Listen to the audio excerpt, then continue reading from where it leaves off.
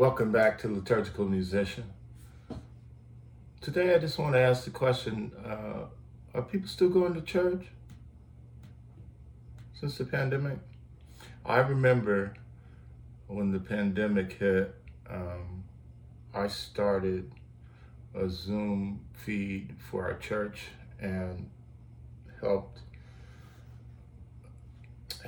us do a Zoom Mass, which people were logged into, and I would do the music at home, and Father would be at church, broadcasting his portion from the church. And I would totally do the music from home and play, Blessed assurance, Jesus is mine.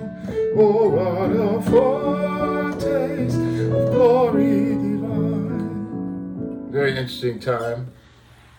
Seemed to be effective. A lot of people liked it.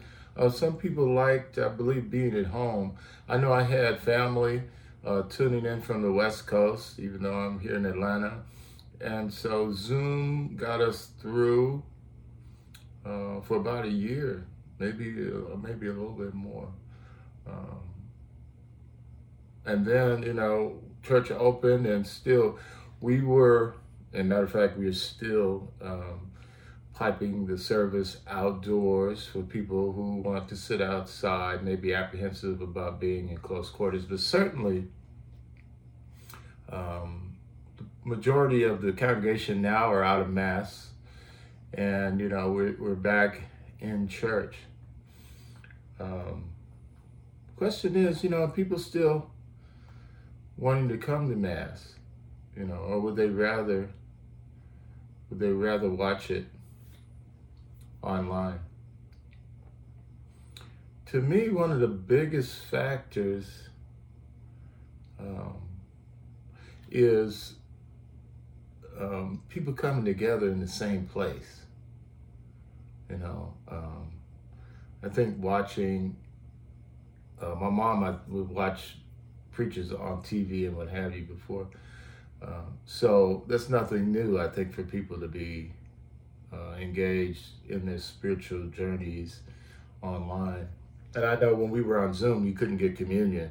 So I had this, I was, just because I'm a creative, right? I was just like, Father, let's just send people, let's mail the communion and they can take it. Just bless them all. He was like, no, we can't.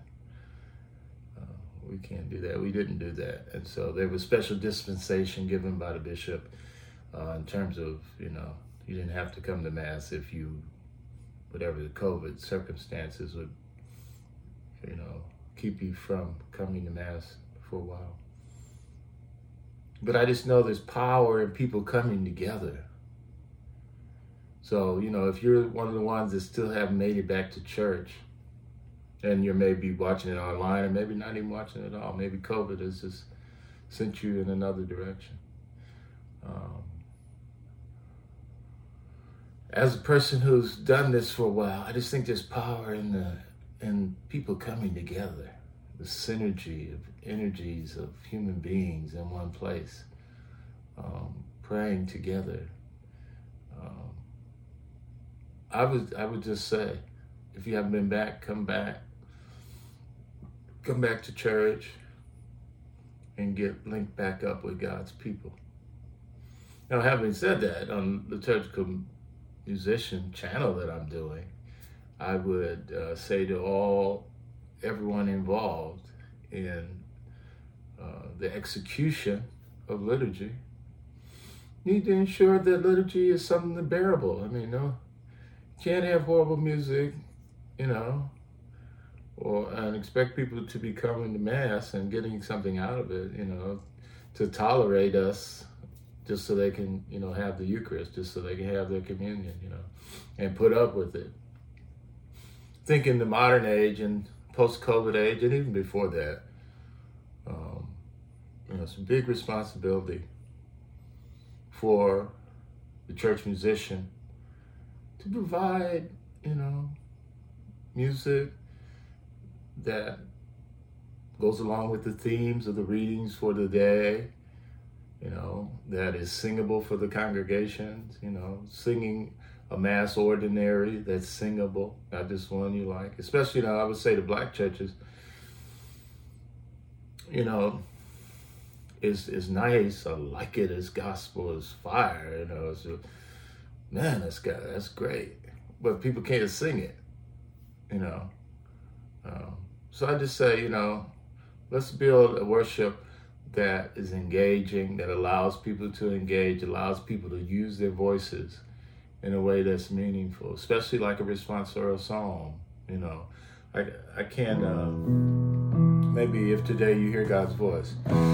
If today you hear God's voice, harden not your heart, harden not your heart, harden not your heart. Although it's a choral piece, it's, not really singable. So that would be a bad choice, even if it speaks to the musicians, the choir, in a musical sense. Like, we got it going on at this church. Our music is bumping. But responsorial psalm is meant to be a response for the, If today you hear God's voice, harden not your heart, harden not your heart. They sing it back. If today you hear God's voice, harden not your heart, harden not your heart. Then you go into a verse that's clear. Come, let us bow down and worship. Let us kneel before the Lord who made us. He is our God and we are his people, the flock that he shepherds. And the character raises a hand and invites people to sing. If today you hear. Right, so it's very important, that we create a worship environment that allows people to engage in the readings. Even back in the Renaissance, in the Renaissance era, the 17th century, and they were writing motets and they were mixing religious music and love songs. This got out of hand, and so the church called on Palestrina, write some music that's singable, limited range. It's beautiful, singable. It's got great melodies. It's not all this counterpoint, which is lines going everywhere, choir that's going crazy. But write something that people can sing. And that's the responsibility of those picking music for worship. And this is just a short. I'm gonna do a whole thing on the flow of worship and my ideas in terms of how you do that well. If I don't know how to do that well after almost 50 years, it means something is definitely wrong with me. So anyway, yes, that's a mandate for those who have the blessed opportunity to do music and worship. Always be thinking about how does this music speak to the people and how does it enable them to engage. That being said, people, y'all who come to church, open your mouths. Open your mouths. This is not a show.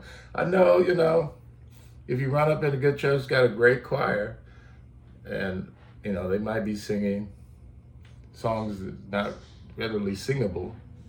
You still have to engage and be part of the congregational experience and be responsive to being there, because it's everyone coming together in Mass. And so that's my word for today. Participate. If you haven't been to Mass for a minute, go. Yes, if you haven't been to Mass for a minute, just go and let the Lord do his work, and on this week of Pentecost preparation, the reason why we go is because there's a sweet, sweet in this place, and I know that it's the Spirit of the Lord. There are sweet expressions on each face, and I know they feel the presence of the Lord.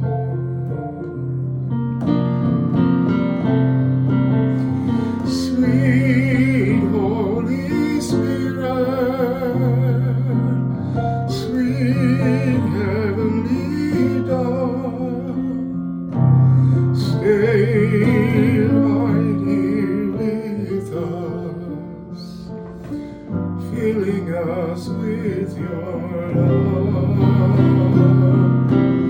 And for these blessings, yes, we lift our hearts in praise.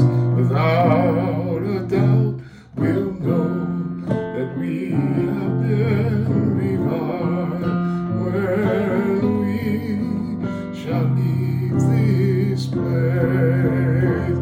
Without a doubt, we'll know that we have been revived when we shall leave this place. Yeah, if you haven't gone to Mass lately, go. God bless you. See you next time.